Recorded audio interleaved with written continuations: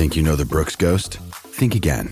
Introducing the all-new, better-than-ever Ghost 16. Now with nitrogen-infused cushioning for lightweight, supreme softness that feels good every step, every street, every single day. So go ahead, take your daily joyride in the all-new nitrogen-infused Ghost 16. It'll turn your everyday miles into everyday endorphins. Let's run there. Head to brooksrunning.com to learn more. Mother's Day is around the corner. Find the perfect gift for the mom in your life with a stunning piece of jewelry from Blue Nile. From timeless pearls to dazzling gemstones, Blue Nile has something she'll adore. Need it fast? Most items can ship overnight. Plus, enjoy guaranteed free shipping and returns. Don't miss our special Mother's Day deals. Save big on the season's most beautiful trends. For a limited time, get up to 50% off by going to BlueNile.com. That's BlueNile.com. Welcome into the Phoenix Sports Podcast presented by DraftKings Sportsbook, America's top-rated sportsbook app. I'm your host, Michaela Perkins, and joining me today is Gerald Bourguet, Tristan Susel, and the one and only Steve Peters. Happy Hump Day, everyone! I hope your Wednesday got off to a better start than mine. I was really excited to wear this jumpsuit, and then I spilled coffee all over it, so I'm trying to hide the stain with the microphone. Right there? I mean, the mic stand is hiding it perfectly, so you're great. Yeah, awesome, love job. that. I know your Wednesday got off to a bit of a rough start. I was going to Sun Shoot Around this morning. They have the season opener tonight. And a mile before the exit on the freeway I was supposed to get off on, my car ran out of gas.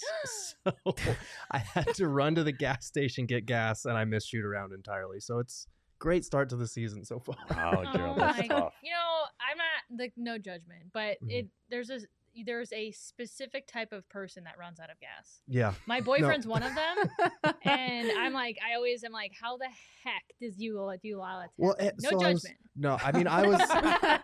No judgment, but there's a specific type of moron. No, I was like, this is the first time it's ever happened to me, and I was like, I'm almost there. I can make it. I could not make it, and I was like, I don't know. All days, this is the first time. I have too much anxiety for that. As soon as the light comes on, I'm like, I need to find a gas station right now. And now, thankfully, I have like a car, so I don't know if you have this, but you can see like how many miles till empty you have, and so that I push it a little bit now. I'm like, oh, I've got 6 miles. I mean, I'm here to tell you, don't do it anymore. Because mine does that too, but after it gets to like 20, it just stops and it will just start flashing. And or I'm it like okay, plummets. I've seen that. It just all of a sudden, I'm like, wait, I thought I had 20. Now I have like 3. Yeah. So now I'm going to smell like gas for the Sun season opener. It's fine. We're doing great here. There are worse things to smell like, I feel like. I guess that's true. PD, how you doing over there? You know, I'm sitting here kind of having a Sesame Street moment right now. It's like one of these things that doesn't belong. We got the Suns coming off NBA championship loss, but a hell of a season. Oh, Cardinals, I thought he was going to say, you spilled coffee, you ran out of gas. Yeah, where are you going with this, PD? Cardinals undefeated, taking the Valley by storm, and I'm watching the Coyotes season. All right, well, then I guess that just brings me into our Valley Sports temperature check. The Coyotes have started their season, and they have started. They haven't won a game yet, PD. No. What is going on over there? You know, here's the big problem. Not only they've had moments where they've played okay. They've had some offensive outbursts. They look like, gosh, they might be a good team, and then the wheels fall off. And they've had 2 of their 3 outings have been horrific. They've lost, 8-2, 7-4. The concern is when you look at the calendar, I'm not sure where the wins come. They've got Connor McDavid, the best player in the world, comes in here tomorrow night. Yeah, they're not winning. They got the New York Islanders, who are people are talking about a playoff run for them, and then they go out east to play Tampa, Florida, Carolina, and Washington. Whew. It might be a while before we're sitting here talking about Coyote winning hockey. If you could put your finger on one reason why it hasn't gone well, what would that reason be? It's hard to say just one, but honestly, it's going to be about ownership. It's what we're going to talk about today. They're doing it on purpose. And when you try to lose on purpose in sports, it's pretty easy to do. Yeah. You just create a bad team. So you don't spend money. You trade away all your players that are helping the team win. It's easy to lose. Yeah. And that's why we're here today, to talk about ownership. Well, going from a team that hasn't won a single game to a team that has won every single game, they are undefeated. Cheerston. The Cardinals are 6-0 right now. They have a pretty good shot of going 7-0 this Sunday. Do you think that they can go 7-0? They are 17.5-point favorites this week. So I would certainly hope so. I think earlier in the season, there was discussions, like, for instance, when the Cardinals were going to Jacksonville, could this be a trap game?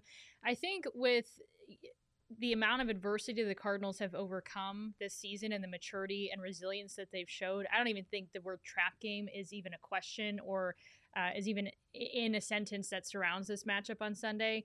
So it should be a game that, as long as they stay focused, they still don't have their head coach, who is coming up with a game plan from his house virtually. But listen, they've already showed that they can beat a really good Cleveland team on the road, without him and without some of their key pieces. So they should be 7-0 after this week if they just stick to what they've been doing. Have you heard anything from JJ or D-Hop about how they feel going up against their former team? Neither have talked yet. Okay. We did ask some of the players and Vance Joseph today if they had, any discussions with either of them about, emotions that might be flying, this weekend surrounding this game for them. But they say that, hey, they're both pros. They're both focused on what's happening on our side of things and just want to win the game. Whether or not that's true and whether or not that's a different case when we end up talking to them later in the week, I don't know. Interesting. I'm excited to watch the game. It's always cool to see some of the former players go back and dominate their old It's going to be teams. a sad day for Texans fans. I know. But Yeah. I got a question about those two players specifically, because I don't know the dynamics of the locker room and the players, and you have a better sense of that. Like, when I watch this team, it kind of looks like they're all playing for each other, and I think those two players going against their old team, is that kind of a vibe you think, hey, we need to do it for those guys? Like, do you think this room is that tight right now? I don't know that the Texans storyline is that big of a motivator, to be honest with you. They've been in bigger battles this season.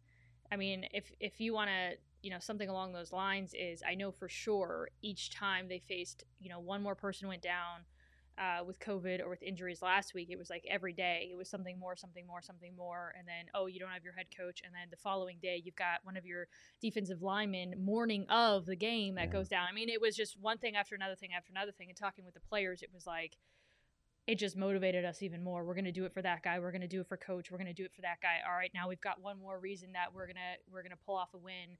And they did it in convincing fashion. So they do have that camaraderie in the locker room. I just don't know that the Texans storyline is that big of a motivator. Well, and to be fair, too, I think a lot of their motivation comes from the fact that, for whatever reason, the Cardinals keep getting overlooked by pretty much everybody other than the Arizona Cardinals themselves. I mean, up until this week, they were only highest second on power rankings. And so it's just kind of wild to me that nobody is giving this team the credit that I think they deserve and that everybody, in Arizona thinks they deserve. And they're just seemingly, people are making excuses for why they're successful. They're not really giving them the credit they deserve. And I think that's a huge motivation for them because they're aware of it. I mean, JJ Watt on the sideline, had a great soundbite of, maybe we're just better. We're just better than everybody else. But I think it's so weird they're not getting credit. And I think, and maybe you could speak to this a little bit too with the Suns. I almost want to say that it has something to do with just the sports market because I feel like the Suns went through the same thing. And even when they made it through the finals, people were still, and national outlets were still, it was because the Lakers had injuries. So that's why. It was because, and it was just always what the other team was going through as opposed to what the Suns were doing.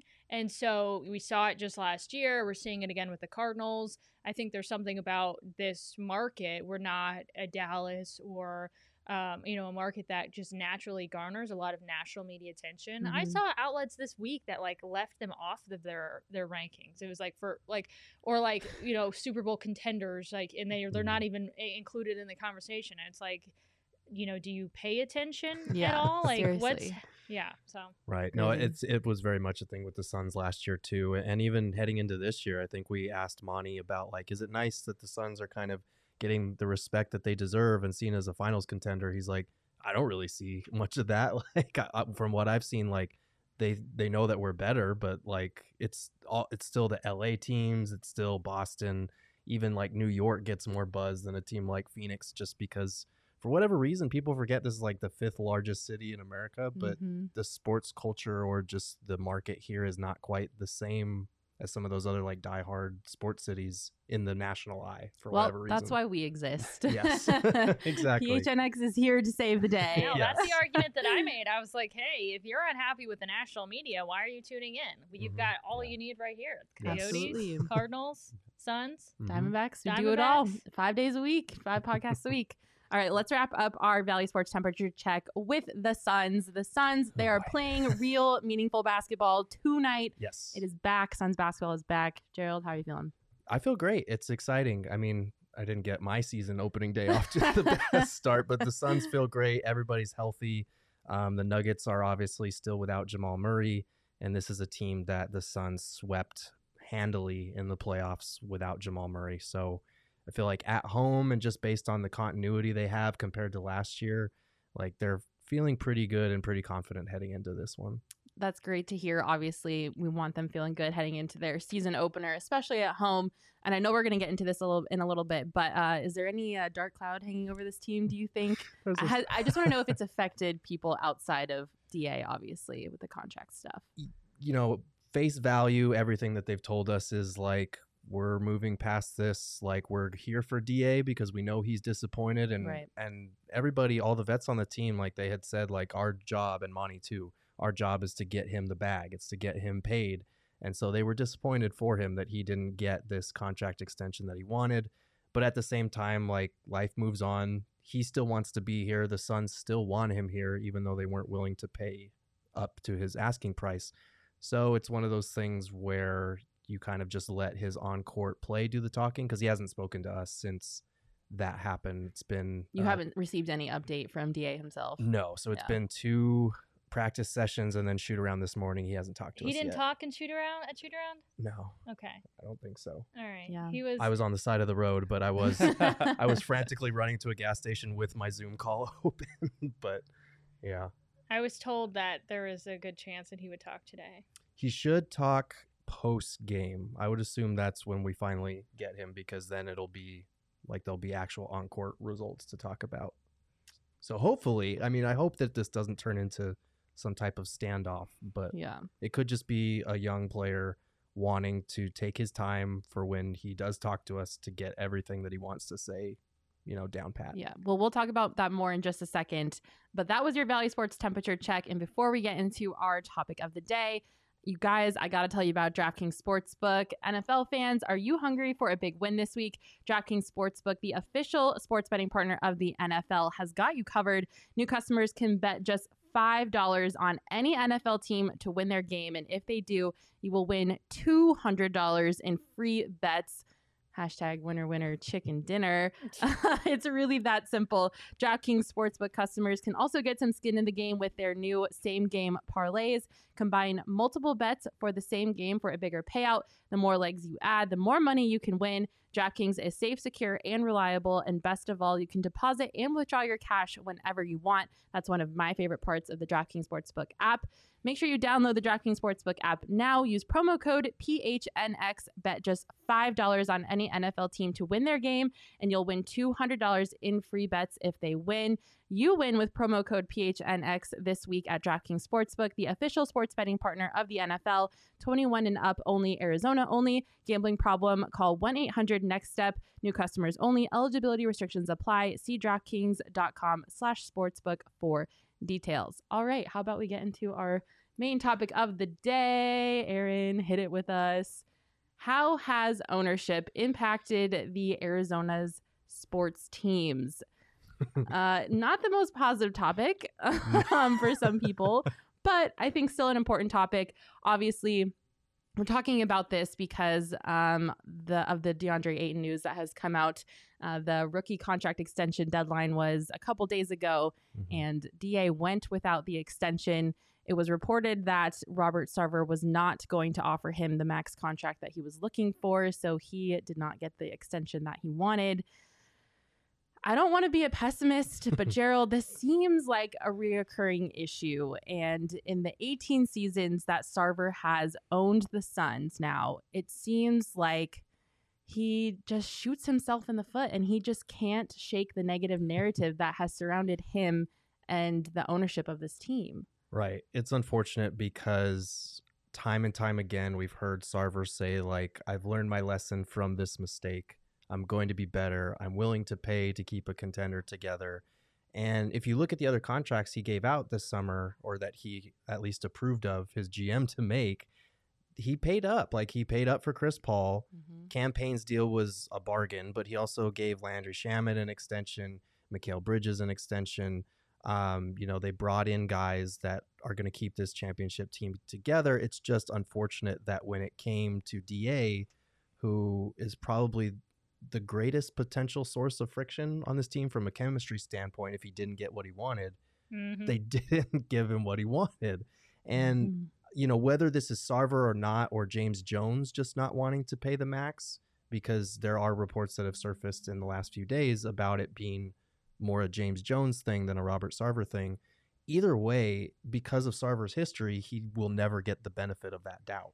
So it's one of those things where, he's in a lose-lose situation because of his past and because of these type of things that keep cropping up again. See, that was like my first thought when we were prepping for this show. I was talking to Michaela about it, and I was like, it's hard to differentiate sometimes the difference between what move is the general manager's move and what move is the owner's move. And a lot of times, we don't know the all the details of what goes on. But I would say from Sarver's perspective, he's given over the reins to James Jones, and he's been vocal about that. So my first thought, to even in that situation, was, I wonder if James Jones really felt like that deal had to be done.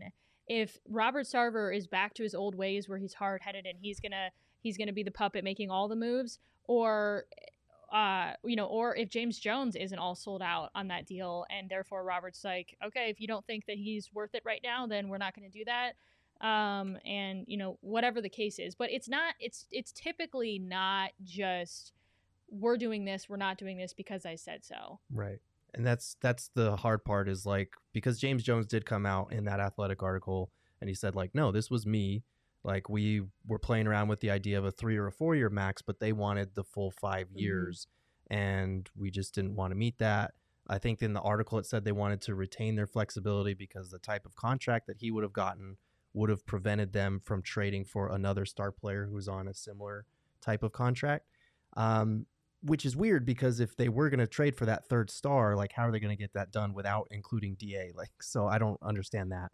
But it's one of those things where James Jones is publicly saying it was me, but a lot of Suns fans are going to have a hard time ever believing that, just because of everything they've gone through over the last year. Yeah, the history of Sarver here, that's a real gray area. And I think when it works out the best in sports is when the owner does hand the reins over and says, it's all you. Unfortunately, that's so rare because the egos and the money involved that the owners take a step back. And I when I was with the Coyotes, lucky enough, I was in a situation where we were owned by the league at one time.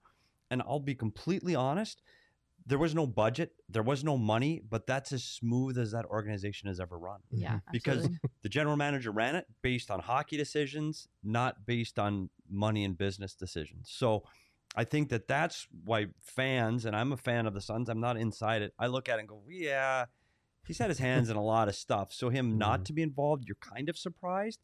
The bigger issue now for DA is, if he wants to get paid and he wants that money, there's only one route to get there. And that's to play extremely good basketball. Like, if he doesn't show up, he's not going to get paid. I think this will be the ultimate test of his maturity. So he matured, leaps and bounds last season. But I kind of think back to a guy like Jordan Hicks with the Arizona Cardinals, who was told on draft day that he was being replaced by a rookie before Zaven Collins, before anyone even stepped on the field. Steve Keim said, Jordan, you don't even have an opportunity to compete for the starting spot. We're going with Zaven Collins, this kid we just drafted. He has, a super high ceiling. He's our guy. That's what we're going with. And you've been great to us, so I'm going to let you walk if you want to. And that's that. And Jordan Hicks didn't. He stayed, and he worked his butt off. And guess who is starting? Jordan Hicks. And so that showed tremendous amount of maturity. None of the situation that was going on with a contract or starting, playing time or whatever bled into the locker room.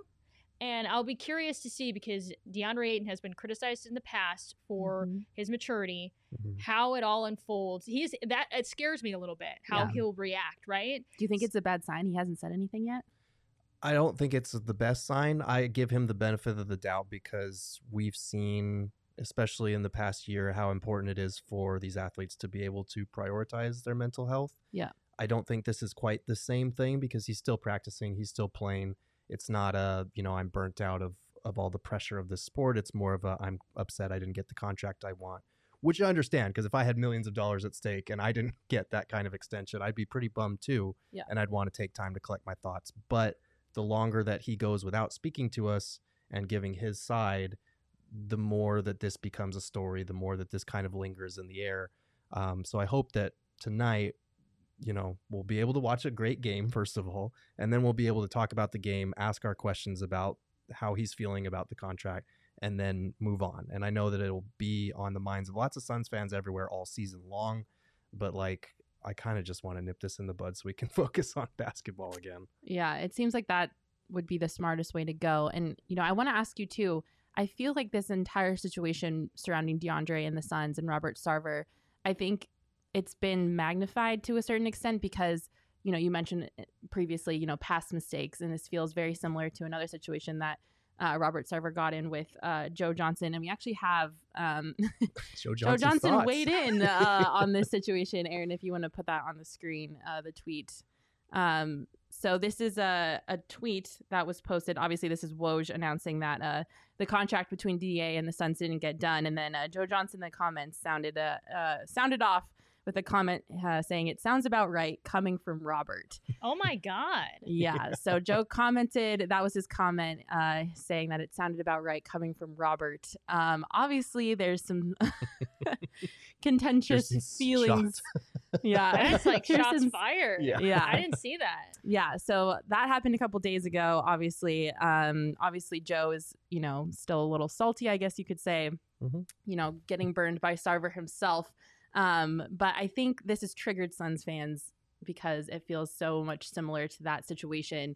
And I just want to know, I guess it's kind of hard to say, but why do we keep getting in this cycle? Yeah. I mean, so it's Joe Johnson was the name that kept coming up repeatedly when we were talking about this potential extension for DeAndre, because there are some similarities there. I think it was back in 2004. They couldn't come to an agreement on an extension. Joe had a fantastic season that year. And then they gave Steve Nash, a ton of money, which was, he was old. So people were like, well, is that the best decision? Obviously, it paid off, but that's kind of like Chris Paul. Chris Paul's at the end of his career. They just gave Chris Paul a ton of money. And now you got, DA in the same. Yeah, they had a potential finals team back then. And a lot of people believe that if they had kept Joe Johnson that following season, they probably would have won it all. I think he wanted like a 6-year, $50 million extension, and they wouldn't give it to him. And then when he balled out and it was time to negotiate again the following summer, they offered him the same figure that they had offered him the year before that he didn't want. So I think he was pissed about that. And then that's when he decided to tell them, don't match any offer on me. I want to go to the Hawks. And that's what wound up happening. So this is a little bit different, but people are very worried that it could go that way. Because, for people who don't know contract side of sports, DA is going to be a restricted free agent at the end of the season. Yes. Teams are going to be allowed to give him an offer sheet, and he technically can accept that offer and walk if the Suns don't want to match it, or if the Suns, choose not to match it. Are you afraid that that's a possibility? I think it's a possibility, but I really do feel like if the Suns if this season doesn't go according to plan, if DA doesn't look like a guy they want to invest in long term, then rather than not match an offer sheet from someone else and lose him for nothing, I think they would seriously consider trading him ahead of the trade deadline. I think they're very much, if you're not committing to your number one overall pick, he's the first number one pick to not get this kind of contract extension since 2007, which was Greg Oden. Why not though? Like, what's the missing piece that on the Could outside there be that I'm something missing? personal to it? Yeah, is there a personality thing? Could be because DA has not outside of the playoff run. The vast majority of DA's first 3 regular seasons have been inconsistency. There was the 25-game suspension due to the diuretics. There was the missing a bubble game because he missed his COVID tests which is hard to do in a bubble where you're getting yeah. tested multiple times a day. So there were concerns about his maturity. I think, like Kirsten said, he's grown up a lot in that regard over the last year. He had safety nets all around him, though. He does. And Chris Paul and Monty Williams. I'm not advocating. I'm not defending, not signing DA to a max deal, but I could understand it from that perspective, because could you imagine how many things that go on behind the scenes that we don't know? Right. You know what I mean? Yeah. It's like, these are the things that we do know, and they're pretty serious. Mm-hmm. So is it, 1 year with a whole lot of safety nets around him and then, the dad thing or whatever, he had life changes, but they probably want to see, okay, well, that was you had one good year where you improved and a maturity instance, but are you going to continue or not?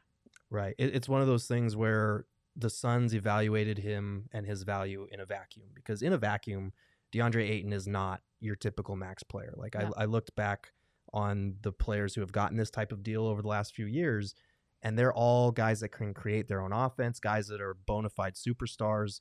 And then Andrew Wiggins, who everyone kind of makes fun of that contract as being a mistake. So if you have to ask if a guy is a max contract guy in a vacuum, he's probably not. But if you look at his market value, like as soon as Michael Porter Jr. got that kind of deal that he got from the Denver Nuggets, DA's people were never going to accept anything less, and nor should they have. So it's unfortunate. It could just be as simple as James Jones doesn't see it yet, and prove it. Prove that what you showed in the playoffs you can do on a night-to-night basis again, and then we'll pay up. But everyone's going to go back to Sarver always for this. Yeah, but the fear is that he's going to, we said before, if he sits and pouts about it and he doesn't perform on the court and he complains in the media, you're not going to get paid by anybody. Right. So you're not going to get the contract you want. If he does get that offer and the Suns don't match it, they don't want him. Mm-hmm. So it's really tough to him. I would say if you have a player, to your point, if you've got a player who can't handle the fact that, hey, we want you to play another year to show us that you're worth we're not talking like a $10,000 raise. We're talking about some serious money that's going to change the landscape of what this team's going to look like in the future and who they're going to be able to bring and what, moving pieces are going to be a part of this team for years to come. Mm-hmm. So, I lost my train of thought there, but yeah, I guess to my point, I guess if you have a guy that's going to take it personally and allow it to affect the locker room, etc., do you want that guy to be on the team? Mm-hmm.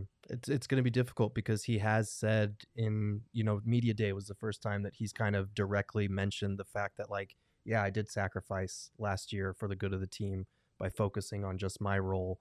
And then he said, I don't like my big man role. He straight up said that at training camp. I don't like my role.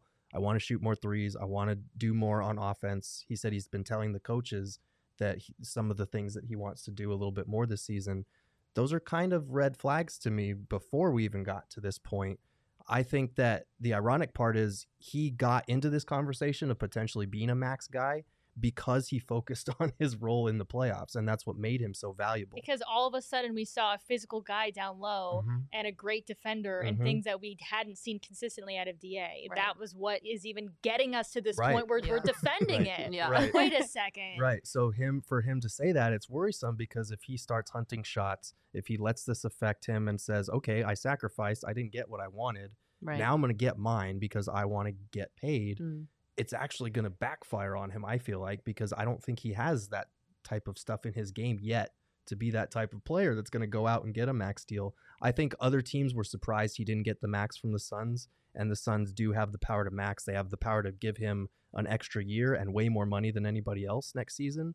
But if other teams know the Suns are going to match and the offers don't come, we could be back in the same situation where the Suns are lowballing him again next year. Right. So it's kind of a mess right now. Lowballing also doesn't work in any, coming from a TV background. It never ends well. but having said that too, and I look at what we're doing or what people are going to their cubes today, and if the guy on the other side of the cube wall is making a lot more money than you, it's hard. It's hard not to get those emotions and that frustration. Hey, I'm coming in here and doing this. I might be doing more and providing more to this company than that guy. Right. It's hard. But I think that is why this is going to be a perfect opportunity for DA to put up or shut up and, show the Suns that regardless of, this contract, regardless of any external factors, I'm going to come every day. I'm going to work my butt off. I'm going to show you why I should have gotten that extension in the first place and make you regret it. But if he does that and the Suns, for whatever reason, don't give him a max contract, we're talking about a completely different. We're ripping even more into Sarver, into James Jones, and DA is going to be pissed. Right. But don't you think, though, and maybe I'm being optimistic, if he does all those things, keeps his mouth shut, good citizen in the room, plays well, does the things he's asked to help this team win, I mean, I guess I'd like to hope that the Suns come through on their side of the bargain. Clearly, we don't know if they will, but you'd like to see that that's the direction they go. It's scary that, it's going to come down to Robert Sarver in that decision-making room. Not but really, though. You don't think so? I still think James Jones has the upper hand. He's been given the reins. I think if DA proves himself and James Jones is like, here's what my thought is, moving forward the next few years, DA fits, we need to have him. He proved himself. We're sold out. This is what you need to do. I think Robert will do it. And that's going to be, where, my last question before we move on to the Coyotes ownership, what can Robert Sarver do, or is there anything left for him to do to redeem himself as the owner of this organization?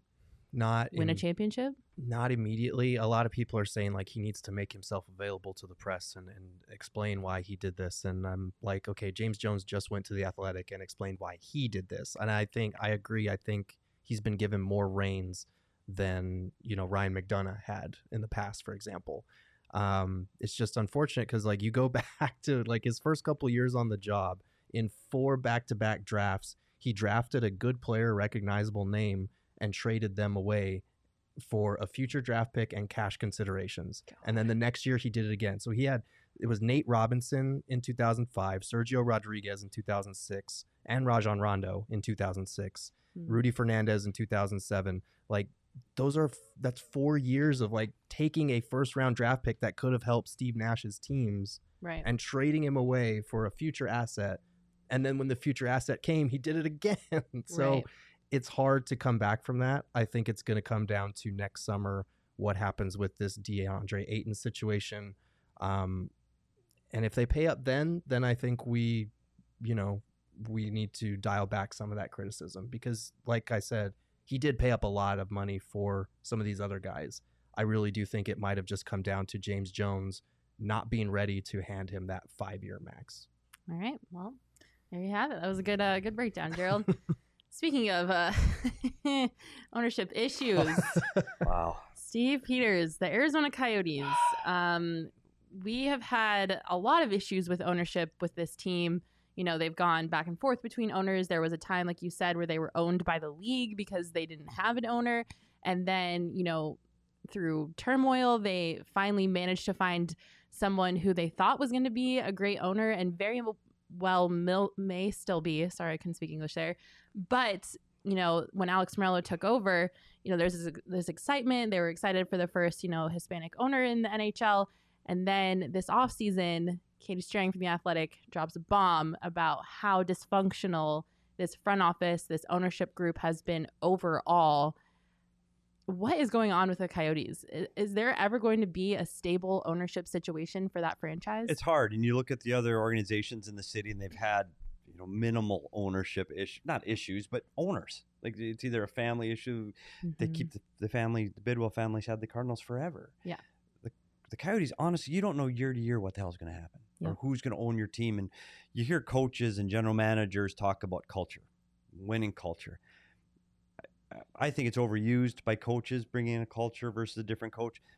Culture starts with an owner. Yeah. Like that's where the culture starts. And unfortunately, what happens here is time and time and time again, you get new players coming here and they're going, you guys do it this way? And you're like, welcome to Oakland. And that's hard. Like they want to, they talk like they're providing professional atmosphere and professional things and then don't always spend to that level. Mm-hmm. And I get why. I mean, season tickets, they don't sell them. Corporate sponsorships go downtown to the Suns. It's a hard marketplace to make money in.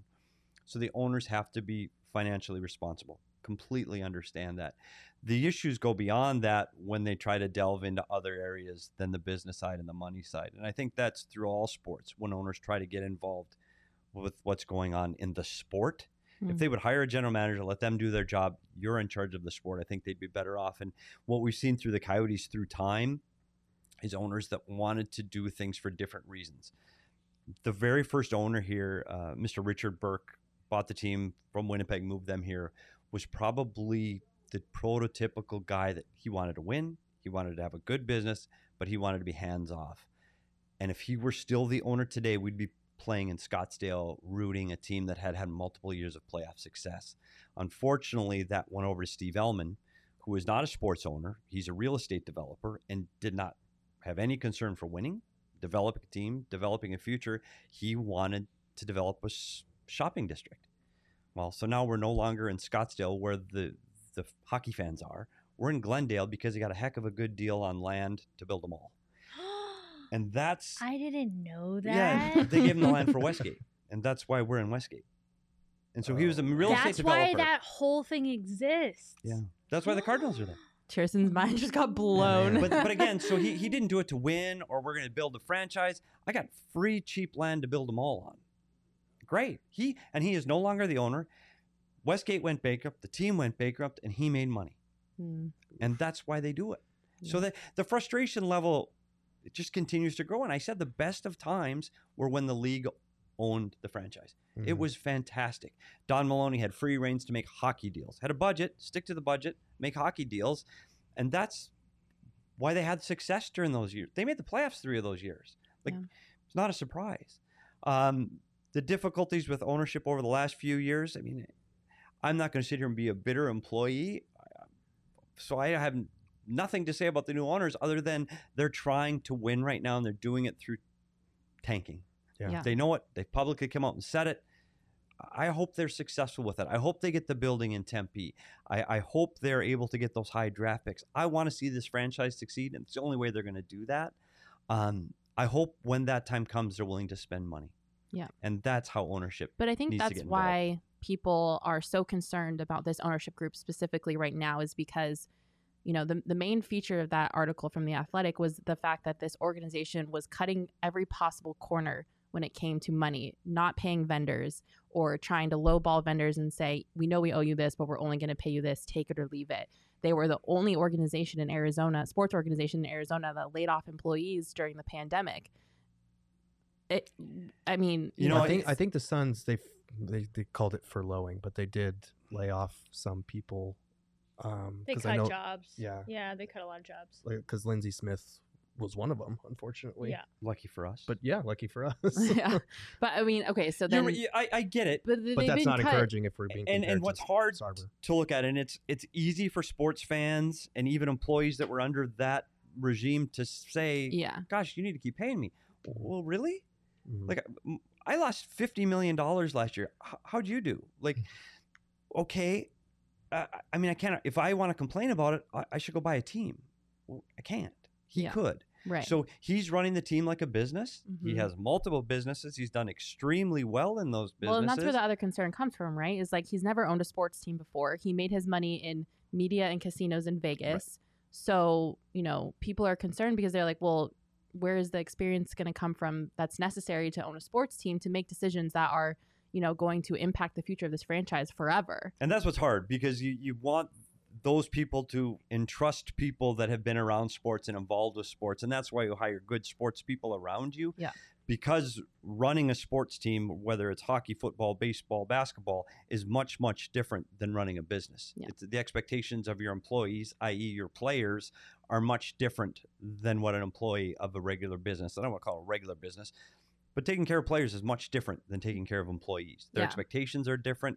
What they want out of what being in that market means to be a professional basketball player, football player, there are higher expectations. And I think it's just different. It's not always about the bottom line. Yeah. Hey, we want an extra massage table in the post-game room. Okay, well, that's going to cost me money. Well, who cares? It'll make me happy. Yeah. And making players happy is incredibly important. But it seems like they had trouble doing that even. I mean, Connor Garland his agent sent them an offer sheet. They were trying to negotiate a contract, never heard back, completely ghosted Connor Garland and his agent. So there's another issue of... There are definitely some financial constraints to how they're dealing with their players at that time. I think Bill Armstrong's trying to re-energize or change that culture. All I can say, it's a difficult landscape for hockey right now. And it's hard to fault them on their business side because there is no revenue until they get that new building. Hopefully they get the new building. They have sports gaming inside that building. Money's flowing in. They pay for players and they win a championship. That's a long way from where we are today. Do you see that happening soon? You know, they hope to have the Tempe Arena deal at least announced by the first part of the year. If they get that step going forward, I think it's huge in the direction of this ownership. If they don't get that, all bets are off. I don't know. And that's what these other ownerships that have been here and come and gone didn't get that piece, and they leave. And so that's the fear, is if he is unable to get a new building, is this team up for sale again? And that's a fear to go through that again. It's going to be difficult.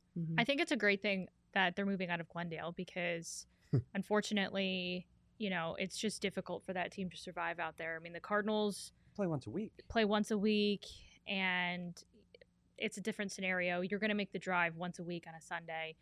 But the Coyotes are a different situation. But I hated how this whole thing came about. And I think it could have been done in a better way. You know, there's always two sides to the story, but I got on as soon as the city of Glendale announced that they weren't renewing the deal with the Coyotes. I got on a call with the city manager who made that decision. And, you know, he didn't bash the Coyotes or the Coyotes organization. You know, he didn't go there, but he expressed a lot of disappointment in the organization and spoke for the city. And I'd be interested to actually like get out and talk to people who live in Glendale. But, you know, he mentioned that the city, you know, when they couldn't pay their bills, I mean, they helped the Coyotes survive, and they have done, you know, a lot of things to, you know, help build up the Coyotes, and feel like the fact that they were always 1 foot out and wishy-washy and didn't really play their role in supporting the community of Glendale. And then obviously, you know, the negotiations didn't go well because Coyotes came out and said, "Oh, we were blindsided by this," while the city manager said, "No, we've been talking about this for a long time." I mean, all the details surrounding it's great. Yeah, the Coyotes are you know, going to be somewhere that's easier to access games, and that should hopefully bring in, you know, more fans, more revenue, etc. That's going to keep the Coyotes in Arizona. But I hated to hear the way that it all went about, because it's almost like a Sarver type of deal. It's like the city says one thing, you say another thing. Who's got a better track record? Yeah. You've got a bad past, so you know, I'm going to believe, you know, the city of Glendale on this one. You know. Yeah. How do you expect them to react? We don't like it here. We don't like your building. We don't like dealing with you. We're not going to pay you. We're going to be behind in our bills. Glendale is not where we want to be. There's no fans, no money. We don't like it. But please, can we stay here for a really good, reasonable rate? Right. What?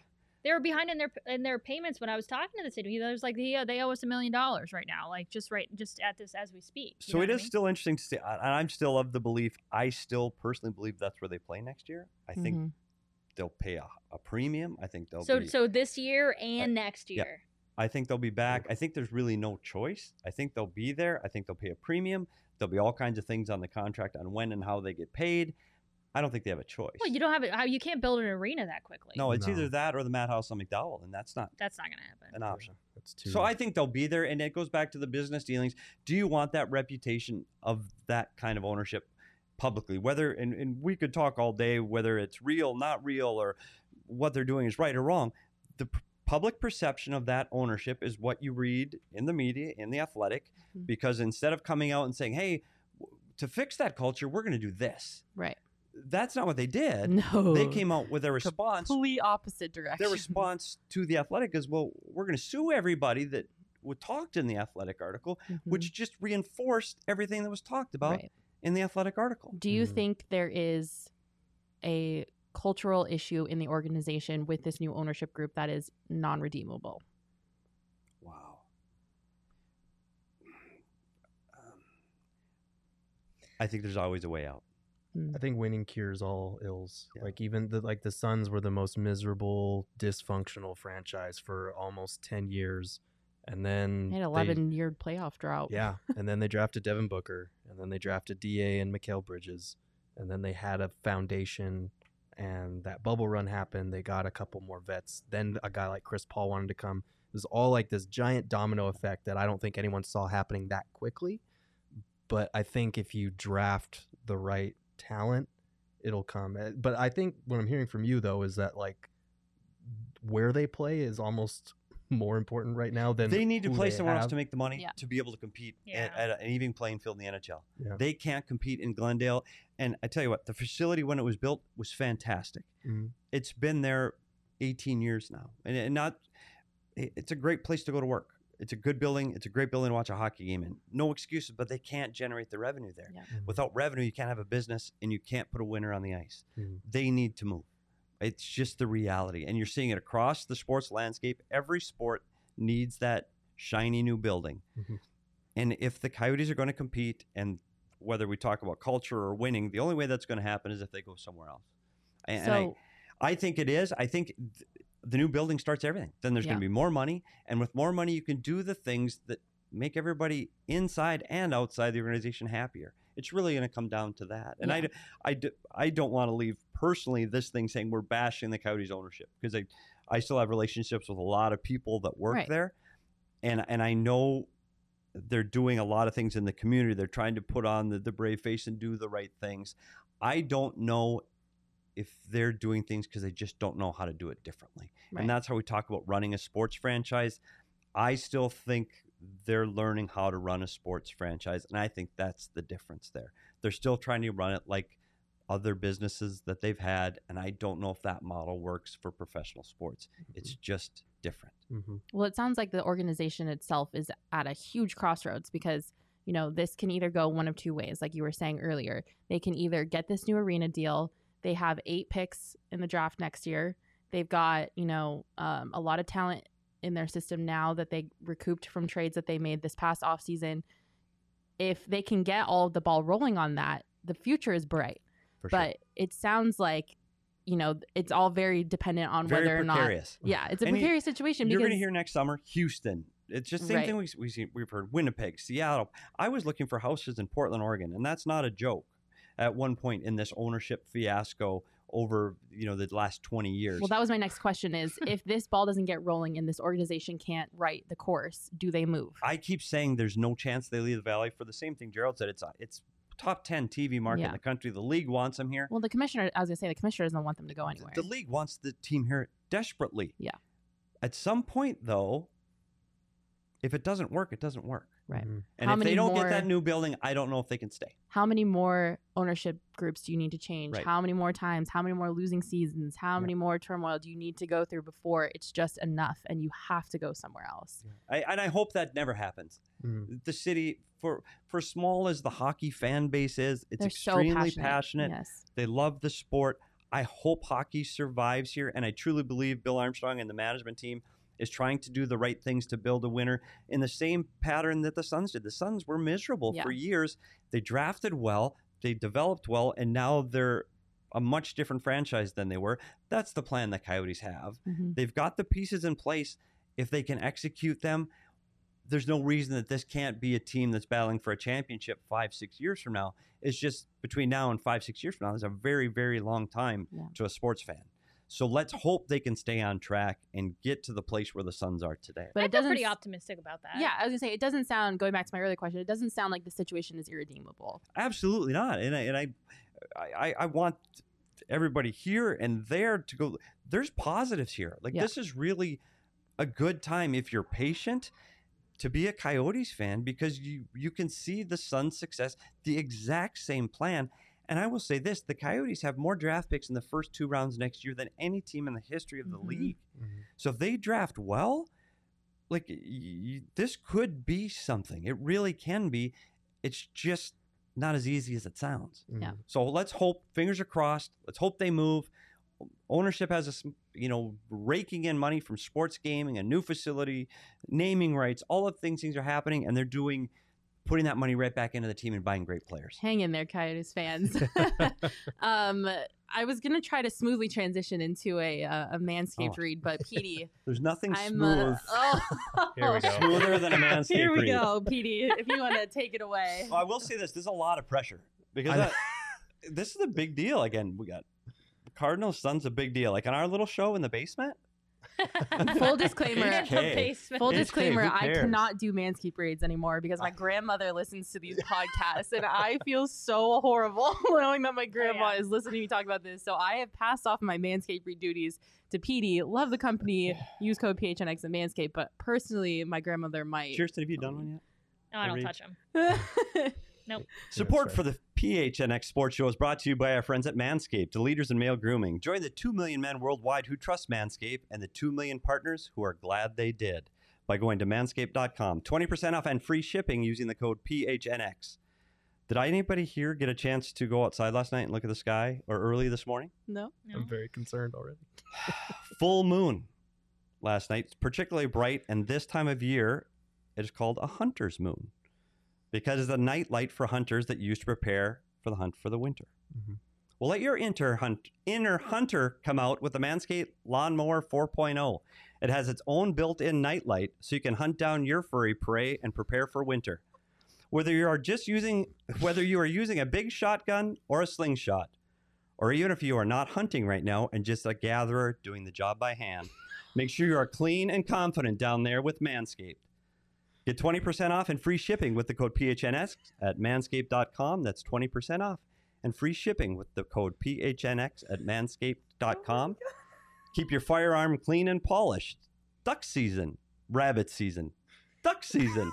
No, it's Manscaped season. Well done. Oh, that was amazing. I'm very Well impressed. done. I lived up to the hype and then some. Oh, I'm literally crying tears over here. I can't make it through these reads, you guys. I am No. just too innocent. I I'm was sorry. genuinely interested in the story you were telling But there. see, the truth is, and we'll say this too, informative? don't wait. Like this 20% off and free shipping, it's like Christmas. It's going to go away. Oh. Like don't miss out. Yes, please use Okay. our code PHNX at manscaped.com. Petey, you got the comments riled up with your Drop that mic. to read. I tell you what, if you What a haven't heard the legend. Field of Dreams read, it's still my favorite. Oh boy! All The right. Kevin Well, thank Costner, you, Petey, Iowa for that. cornfield. I'm gonna Petey need is to a watch that. Manscaped legend. There you go. That's a good thing See, to be that's known what I for. live for. Like, that's the Coyote fans' expectations right there. Oh, Let's have a good amazing. Manscaped read. All right. Well, going Okay. from one team who has had a litany of owners, including the league, to one team who has had one family own it since the very beginning. The Bidwell family has been the owner of the Cardinals since inception. Chicago, Jason. St. Louis, Arizona. All over the place. It seems to me that this is a great time to own the team now. But some could say, it wasn't always that way, especially with the previous owner. How now has Michael turned the tides of this Cardinals ownership and improved this franchise, do you think?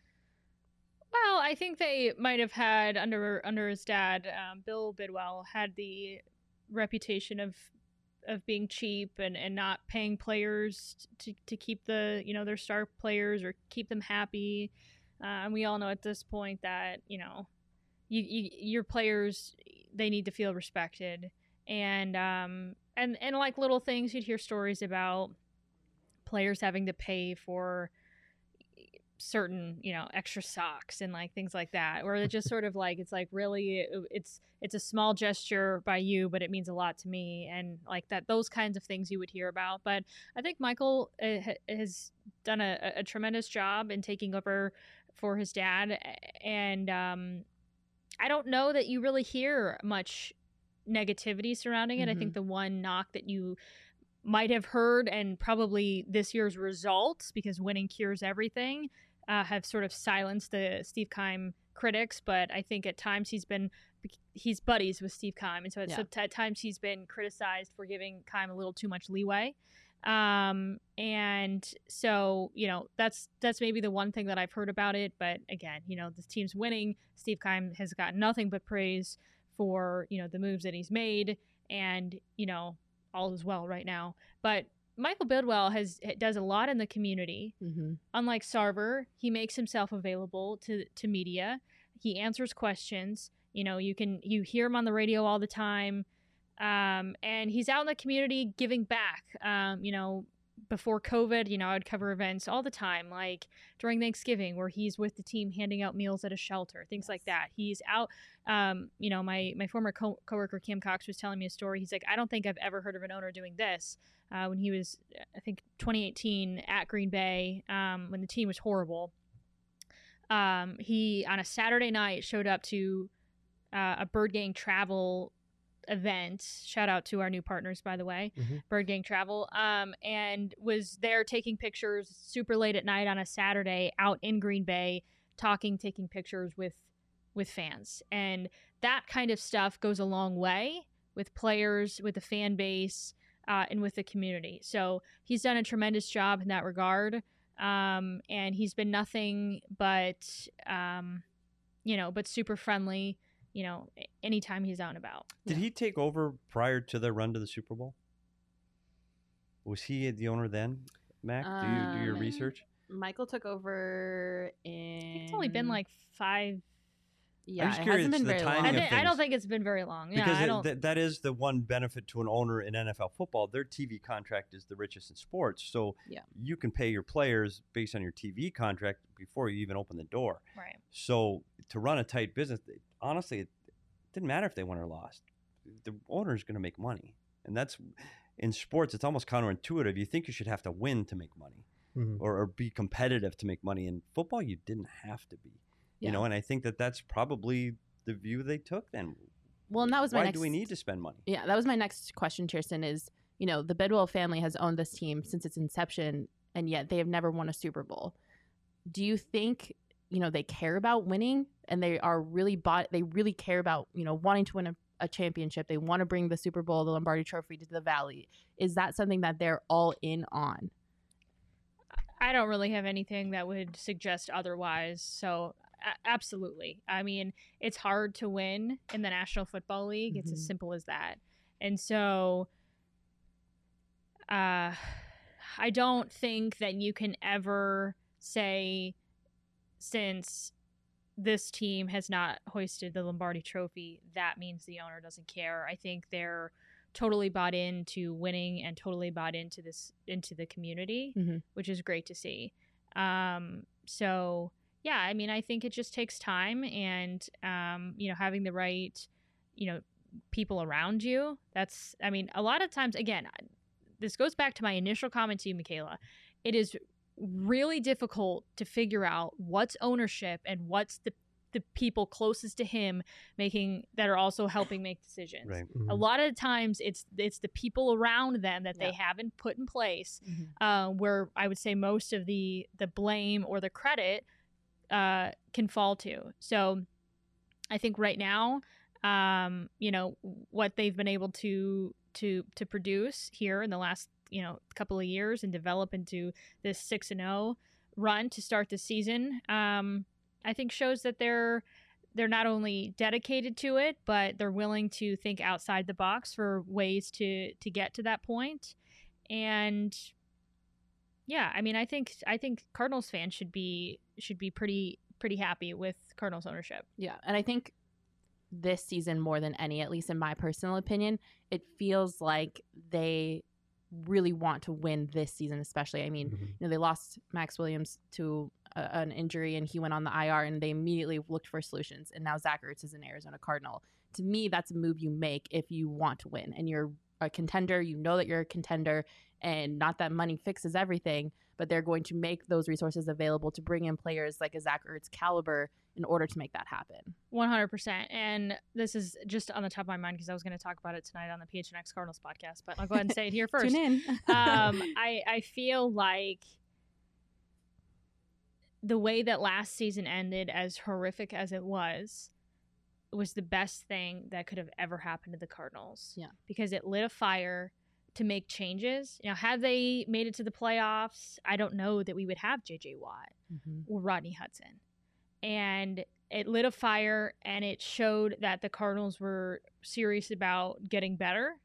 And they came into the season a heck of a lot better.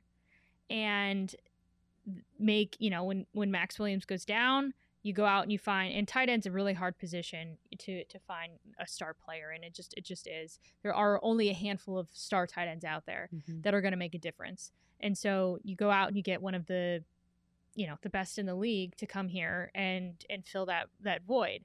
And so, yeah, I think they have shown by the moves that they've made and what they've invested into this team that they're all in on winning.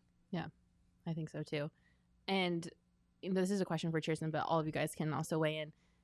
At the current state, looking at around the Valley, the current state of the rest of the teams, would you say that Michael Bidwell is the best owner currently in the Valley?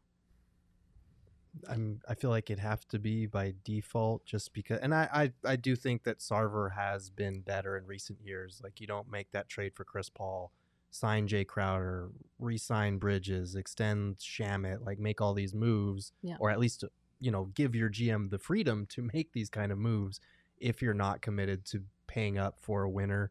I think obviously a finals run kind of backs you into a corner in that regard. But even before that, last summer, he made moves. But I feel like just given his kind of checkered past and the amount of distrust there, because you're talking about an owner who's going out in the community, building that culture, building that relationship with Cardinals fans. Sarver has done a lot of, community events and stuff like that, but you would never equate him with that. You would Suns fans, when they hear Sarver, they cringe. It's not a healthy relationship at all. Yeah. So and Michael Bidwell's made himself a face of the franchise too. He's around, he's visible. And a lot of the comments, she just said something that struck home to me. The owners, do you blame them owners or the managers? Alex Morello Sr. is not around this team. He doesn't have an office at the building. He's not there on every day-to-day basis. Right. He comes to some games. He's got businesses all over North America. This who you see, Javier Gutierrez. Right.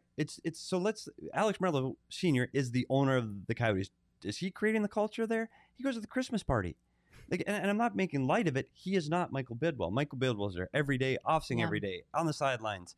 So these decisions falling back on the owner at the Coyotes, maybe not completely fair, because he's just getting reports from the people he put in place. So that's where all of that lies, not the owner himself. Yeah. So I don't know how much he really knows what's going on there every day. I really don't. Yeah. Because you just don't see him. Where Michael Bidwell, he's there. Yeah. He's hands-on. And it might even be the difference. I mean, they do stuff with Children's Hospital.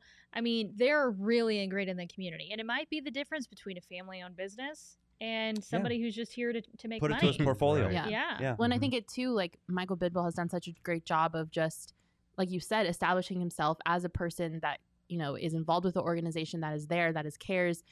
Even with his players, when unfortunately Bill Bidwell passed away, tragically, Kyler Murray had a portrait made for Michael of his father that he could hang in his office. Yep.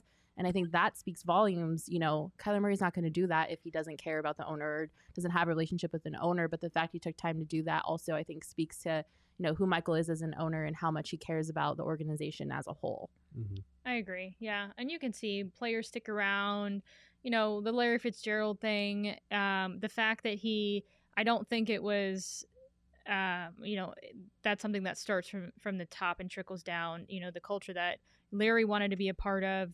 And, the fact that he sort of had an open door, and I know he's not going to come back. So that's not what I'm getting at. But the fact that it was hey, we respect you. We value you. You mean so much to what we've done. If you want to come play for us, you're welcome to come play for us. I mean, those sort of things go a really, really long way with not only the players, but could you imagine if they had said, oh, well, it's on him for not, wanting to play this year. We wish him the best or whatever. I mean, fans probably would have been pissed. A la Shane Doan at the Coyotes. Mm-hmm. Oh yeah, and guess why Shane Doan wasn't around for so long? And Shane Doan's around again. I mean, it's all. I mean, there's certain things you say and you don't say, but there's also, if you look around, there's reasons why everything is happens the way that it does, and Shane Doan's back, and there's a reason for that. Yeah, absolutely. And that was a shift in ownership completely. The reason he's back, and it what you say maybe isn't always important as what you do. Yeah. Do you think Michael's the best owner in the Valley currently? I mean, I suppose if you want to weigh an argument for each one, I think that Sarver gets a little more flack now for what he's done in the past, and I'm not sure that that's fair. Like in this specific instance, which is why we're even talking about this topic, is because of the DeAndre Ayton situation. I really don't think that's 100% him. I think people grow and learn, and you can start a career and have an ego or a reason for doing it that may not be pure, or whatever the case is, and you can grow and learn and become a different person. That happens. We have all grown in our life and our careers. So I think Sarver probably gets a little too much flack for everything at this point. Yeah. And I think the jury's still out on the Coyotes ownership, to be honest with you. Mm-hmm. And I think that's fair. Yeah, so we can sit there and we can talk on both ends of the spectrum. They're doing a lot of things. They're also trying to get out in the community, although it's Javier and it's not Right, the ownership. It's not the owner. No, it's not the owner. You're right. It's not the owner. And the owner wasn't even, and I saw one of the comments come across, the owner wasn't an opening night of the new season. And, that's a way to endear yourself with your fan base.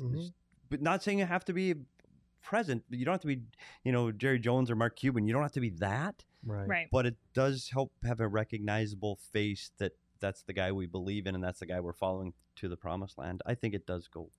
With owners, I feel like it's a delicate line between walking the balance between publicly present, but behind the scenes giving the people that you hire the leeway to make the moves they need to make, because nobody likes a meddling owner. And that's why Sarver gets so much flack, because in the past he's intervened. I think now he's actually taken a step back, and unfortunately he's still getting a lot of flack for it because of his past. Yep. We haven't talked about the Diamondbacks at all, but I feel like there's probably a lot to say. I feel like they're well run for the most part, and if you loop all of them in, though, I would still say the Bidwells are doing so many great things in every aspect of ownership, and so for all things considered, I would say they're probably the best. Yeah. And love them or hate them, thank goodness we have them, Mm-hmm. because we wouldn't be here talking about sports if these guys didn't put up a lot of their money to make all of these things happen. It's true. So thank goodness we have them. That is true. I love that, PD. Ending on a very positive note. Wow, all right, that Just trying. What a ray of sunshine you are. That was our discussion on how the ownership is affecting the teams in the Valley. You guys are more than welcome to weigh in on Twitter. We already have a tweet up about this at PHNX_sports. Make sure you go follow us on Twitter and weigh in on the conversation, or in our members only Discord. We would love to hear what you guys think about the owners in the Valley. If you sign up to become an annual member at gophnx.com, you'll get a free t-shirt. You also get access to all of our written content. Gerald has the most amazing articles up on gophnx.com about the Suns. So make sure you become a member, sign up. You get access to that members only Discord. You get to talk with us.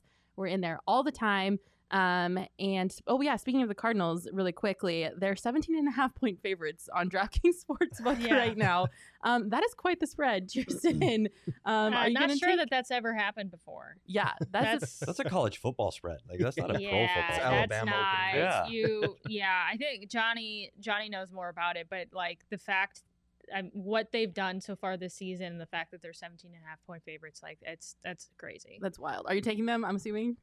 Yeah, Johnny was telling me that if you take like the line though, like you're not going to make money off of it, right? Is what he was explaining to me, because I'm still learning this whole sports betting thing. Line, yeah. So because they're such heavy favorites, if you pick the Cardinals to win, like you're not really gonna. You have to bet a lot to make a little. Yeah. So it is what it is. Makes sense. Are you guys betting anything this weekend? You got anything on the Suns? I have a couple of prop bets on the Suns based on who's going to score how many points. I have a couple parlays that I included the Cardinals just because I was like, if I just compound these parlays, it'll add up at some point.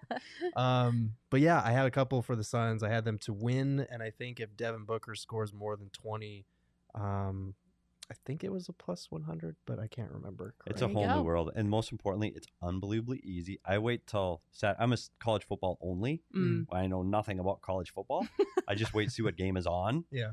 And I hit my button, and then I can watch the game with interest. Then I care, no matter what the score is. So Love that. It's easy Forcing to do it. yourself to care by betting on the games. yeah, is that awful? 1-800.